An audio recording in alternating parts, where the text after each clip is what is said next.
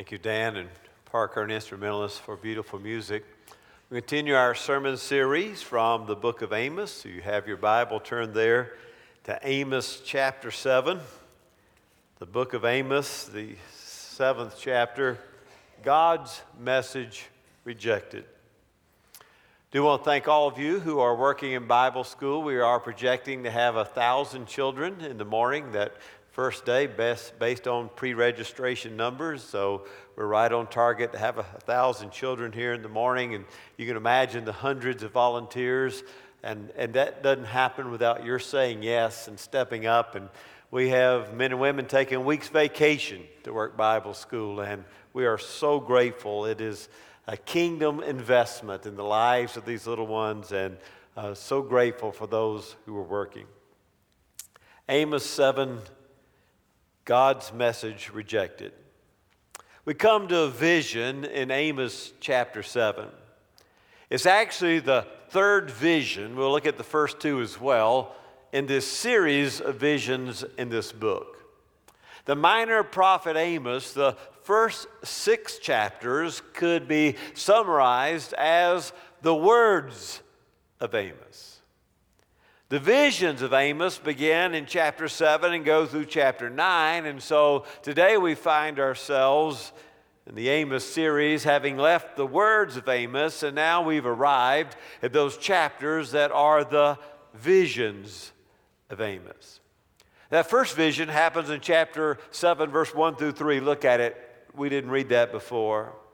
Thus says the Lord God showed me, behold, he was forming a locust swarm when the spring crop began to sprout. And behold, the spring crop was after the king's mowing. And it came about when it had finished eating the vegetation of the land that I said, Lord God, please pardon. How can Jacob stand? For he is small. The Lord changed his mind about this. It shall not be, says the Lord. In this first vision, Amos sees a vision of locusts devouring the crops of the northern tribes. Amos begs God, we are small. We will be devastated if this happens. Do not, oh God, do not let this happen. Then look at verse 3. The Lord changed his mind. Prayer makes a difference. The Lord does change, and the prayers of a righteous man availeth much. Amos made a big difference. And then after that first vision of the locust swarm, we have a second vision of fire. Look at verses 4 through 6. Thus says the Lord God showed me, behold, the Lord was calling to contend with them by fire, and he consumed the great deep and began to consume the farmland. Then I said, Lord God, please stop. How can Jacob stand, for he's small? And the Lord changed his mind about this. This too shall not be, said the Lord God. The first vision was the locust devouring the crops of the northern tribes. And now this second vision is a ball of fire judgment from God coming and wiping out Israel. And well, Amos prays again and says, we won't be able to stand your righteous fire, O God. Please don't do this. And yet a second time, the Lord changed his mind. And then we come to the third vision. In the third vision, the first thing I want you to see is the word never again. Never again. Look at beginning of verse 7. Thus he showed me, and behold, the Lord was standing by a vertical wall with a plumb line in his hand. And the Lord said to me, what do you see, Amos? And I said, a plumb line. Then the Lord said, behold, I'm about to put a plumb line in the midst of my people Israel, and I will spare them no longer, or I will spare them never again. You see, the Lord asked Amos a question. Amos, what do you see? I see a level. I see a plumb line. I see a measuring rod, is a translation. When I was growing up, I was a sidekick one summer to a brick mason by the name of Leonard. Now, being a brick mason is a very skilled craft, and I was not a brick mason. Am I being clear? I was a guy who mixed the mortar and carried the bricks. That was my job, and I'll never forget the formula.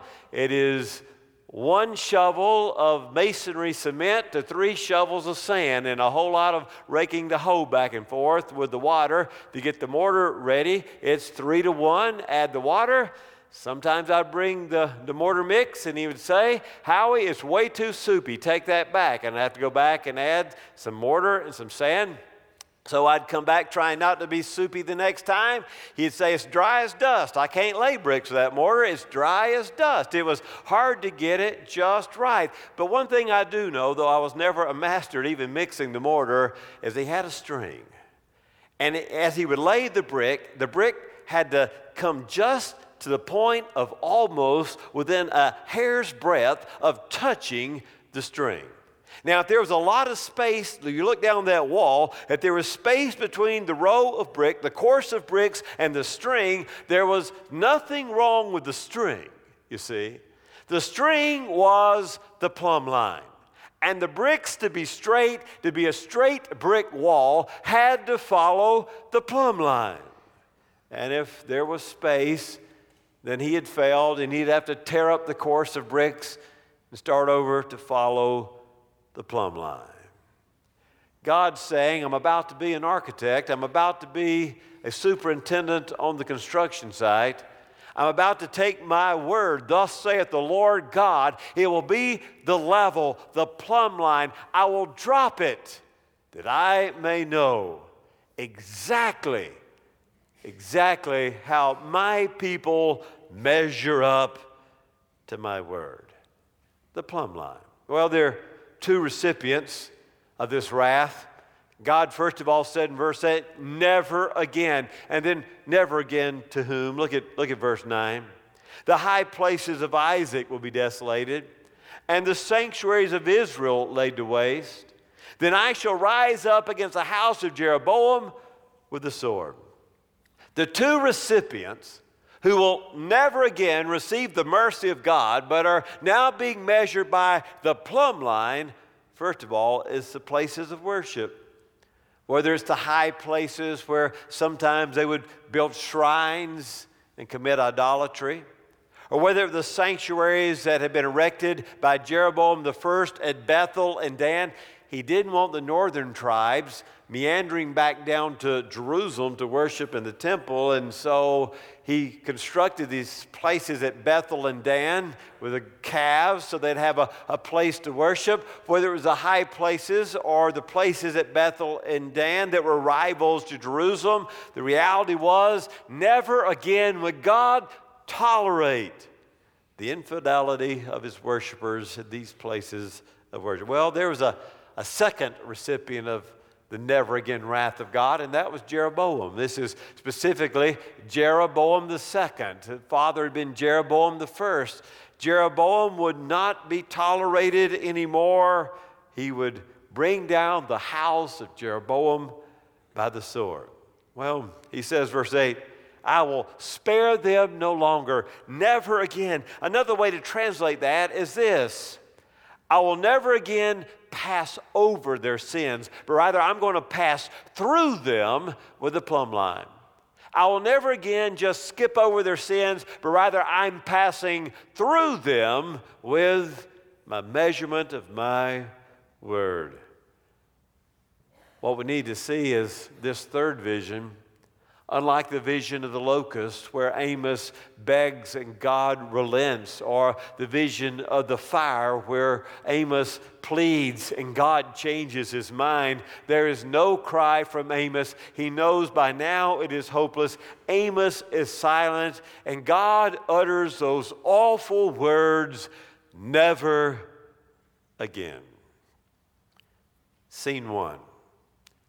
John said to his wife, never again will you hurt me like this.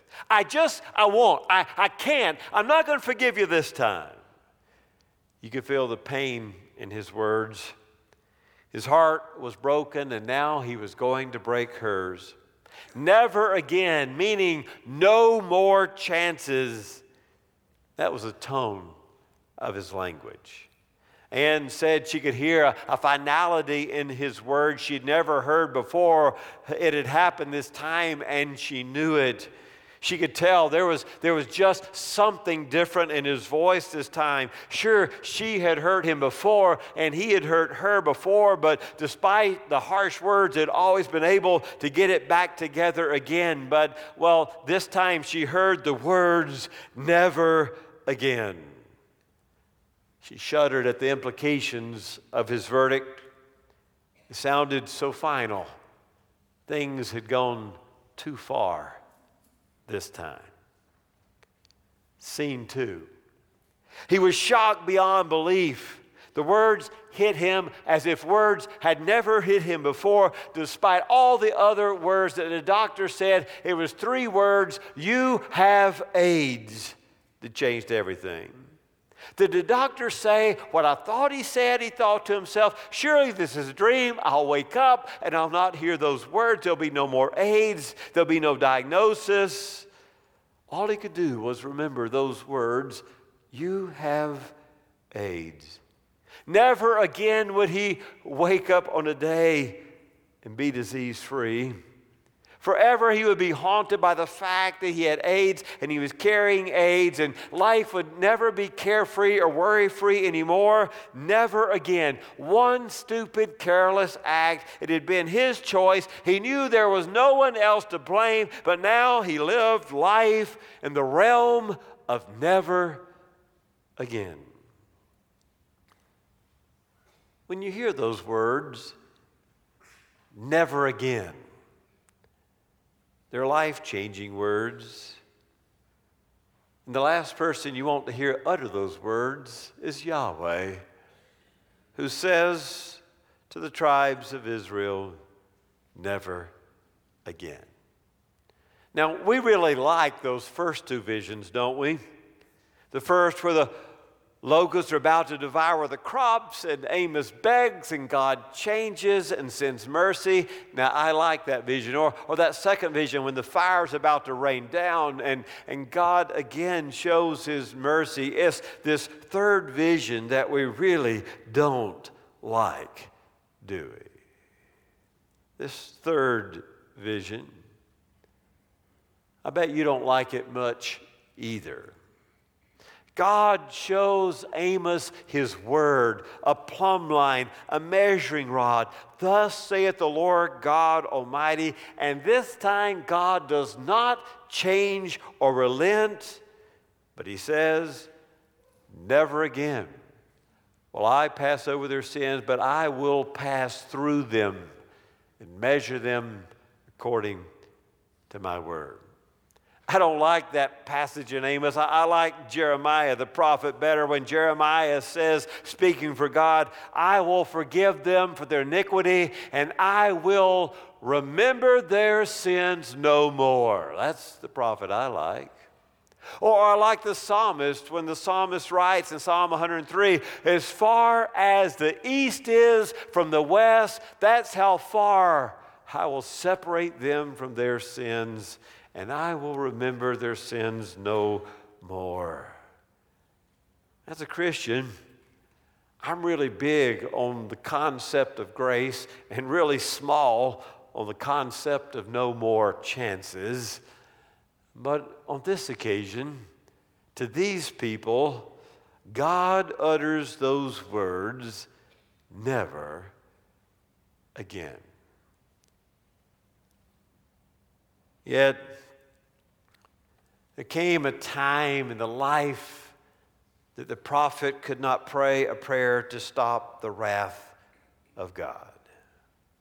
There are some times in our lives that our choices that we make irrevocably change things for us and our family and those around us, and, well, we place ourselves in the path of destruction.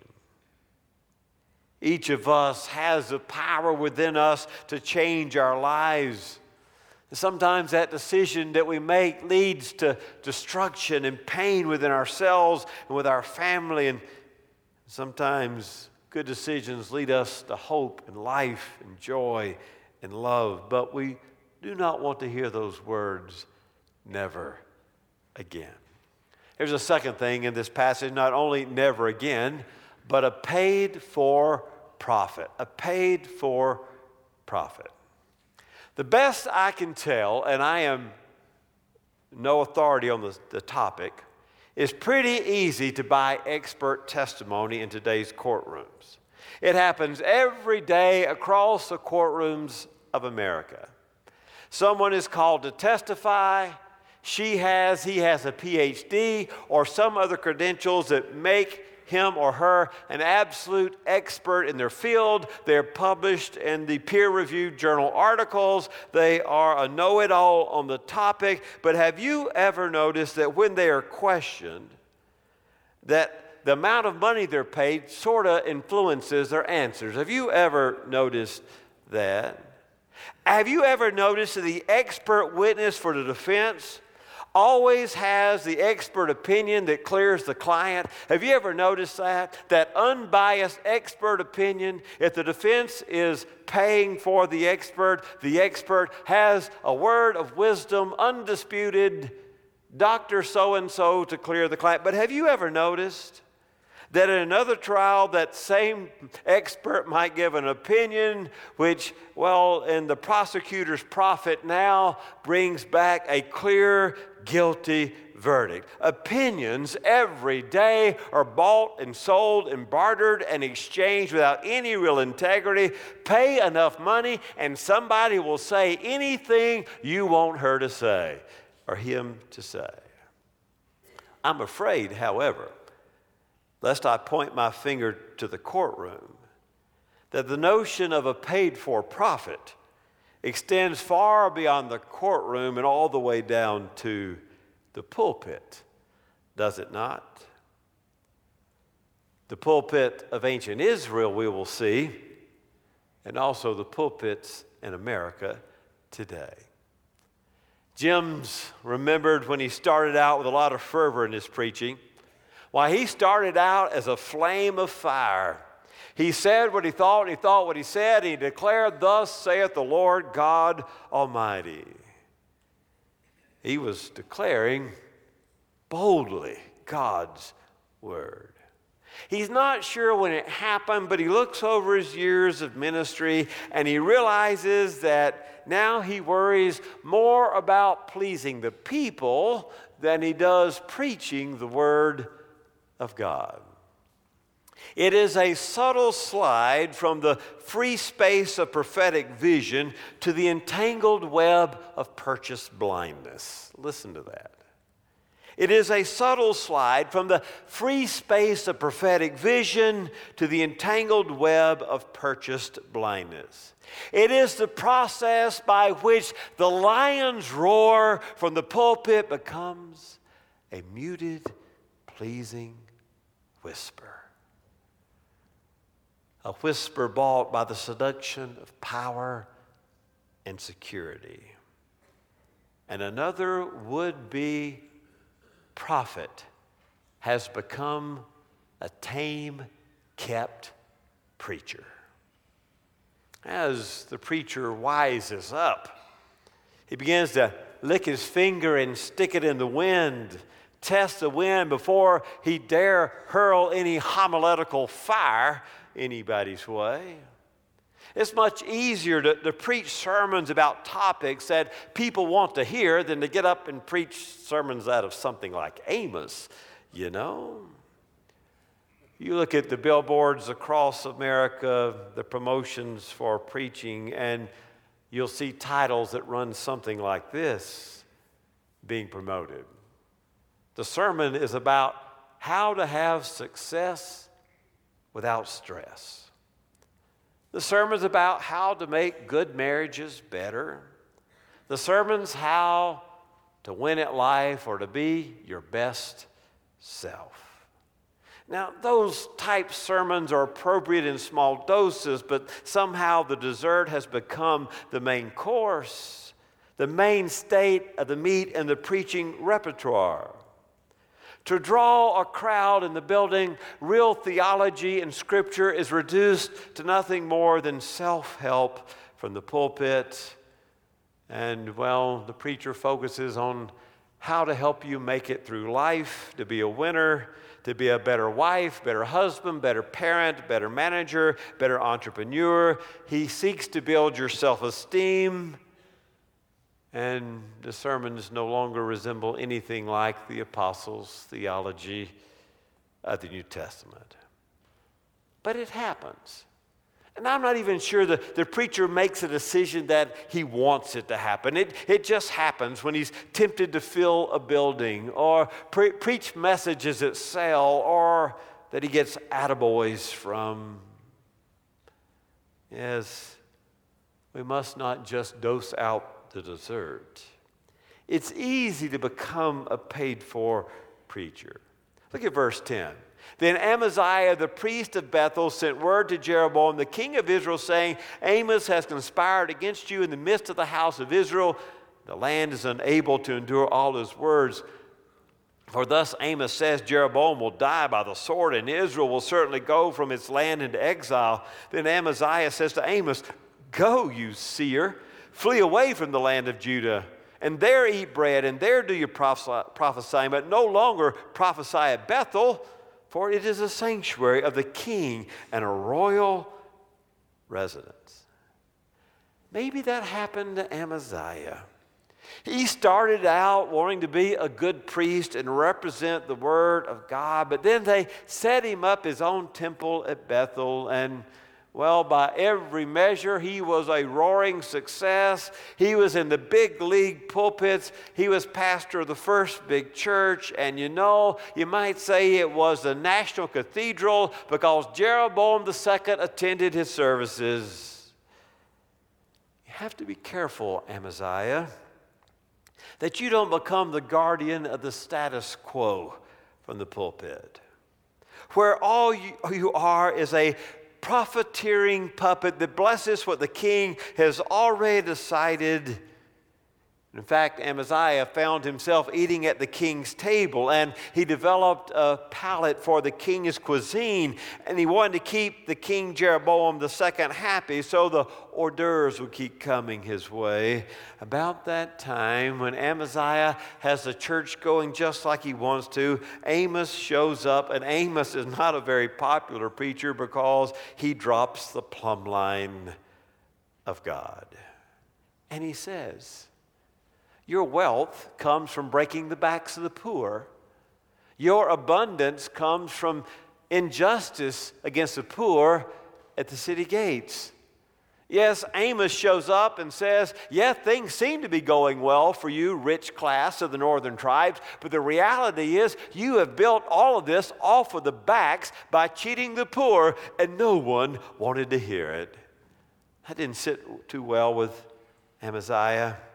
And so he ratted out on Amos and told the king, Amos is saying that you're going to die and the rest of us are going to exile. So in verse 12 he says, you know what, you're from Judah, you go back to Judah. If you're going to preach that way, maybe they want to hear it in Judah, but we don't want to hear it here. Do you notice the subtle choice of his words? This is the king's sanctuary. Jeroboam tells us what we're going to preach here, Amos, and he didn't want to hear what you have to say. Get out of here. Verses 14 to 15, Amos says, man, you called me a seer, which is the word for a prophet. I'm not a prophet. I'm not even the son of a prophet. I'm a shepherd and a grower of wild figs. And the reality is God called me and told me to come to Israel, and in Israel I will preach.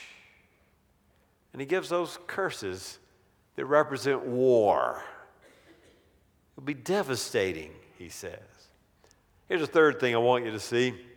Not only a paid-for prophet, but thirdly, God and country. God and country. Don't miss something else here in this text. Amaziah was not only a paid-for prophet, he was paid for by the government. We must be very, very careful about baptizing our state with our religion. Baptists have been the folks historically who have always said, I want my church and my state to be separate. I love my country and I will serve my country, but my primary allegiance is to my God and His community, the church. I don't want those to be the same thing. How too often we forget. From Constantine to Hitler, every time there is a wedding between the church and the state, the children are diabolical. They are disastrous. It is Baptists who stood in America, our forefathers, who took an unpopular stance and said, America will be a free land of worship. That those citizens of our country will be able to worship whenever they want, wherever they want, whomever or whatever they want. That the government has no right to tell us to whom we'll pray, how we'll pray, what we'll say when we pray. And the government cannot tell the pastors what to preach. That is very, very important. For Amaziah was a paid-for prophet. The state was wedded with Bethel. And Amaziah saw it as a sanctuary for the king. And he dared not drop the plumb line of God's word. Perhaps we should ask Southern preachers who defended slavery from the pulpits in the 19th century or segregation from the pulpits in the 20th century.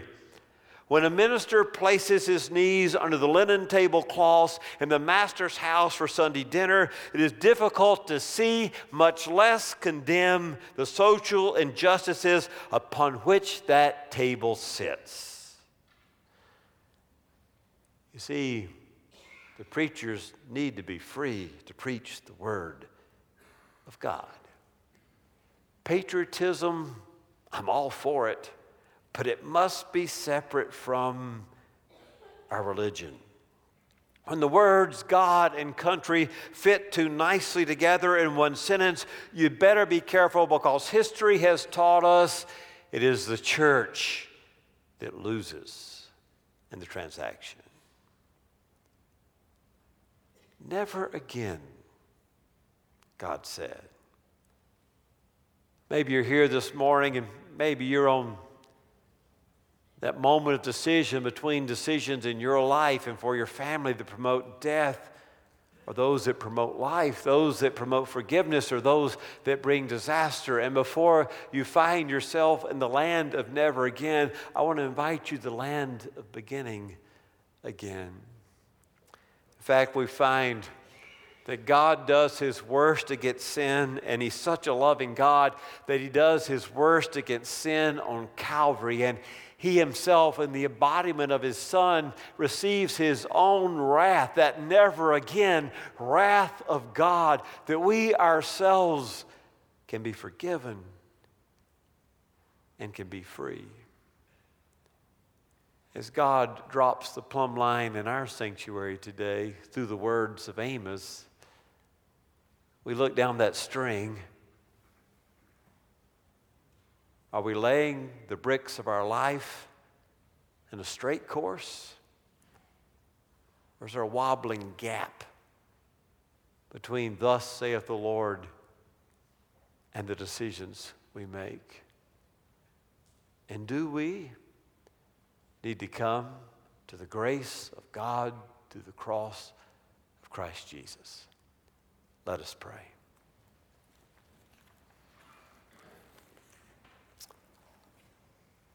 Oh God, these are clear words from Amos.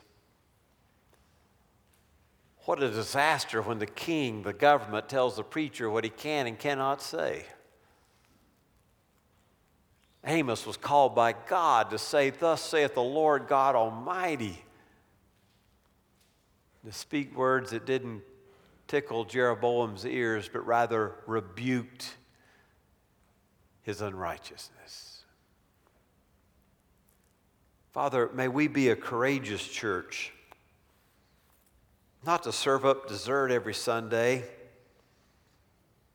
but rather to listen to "Thus saith the Lord God Almighty," to hear the words of the apostles and the prophets, to let the plumb line hang straight and clear. Maybe there's someone here in this room, oh God, today they're on the edge, their toes already hanging off the land of never again. They're about to make a disastrous choice, and this was a divine appointment for him. This was a divine appointment for her. To hear, thus saith the Lord God Almighty, and be called to the forgiving grace of God. Maybe there are others who would come and be a part of this church that will be prophetic and clear about God's word, whatever the culture might do. For folks who want to be a part of a community like that, I pray they'd come.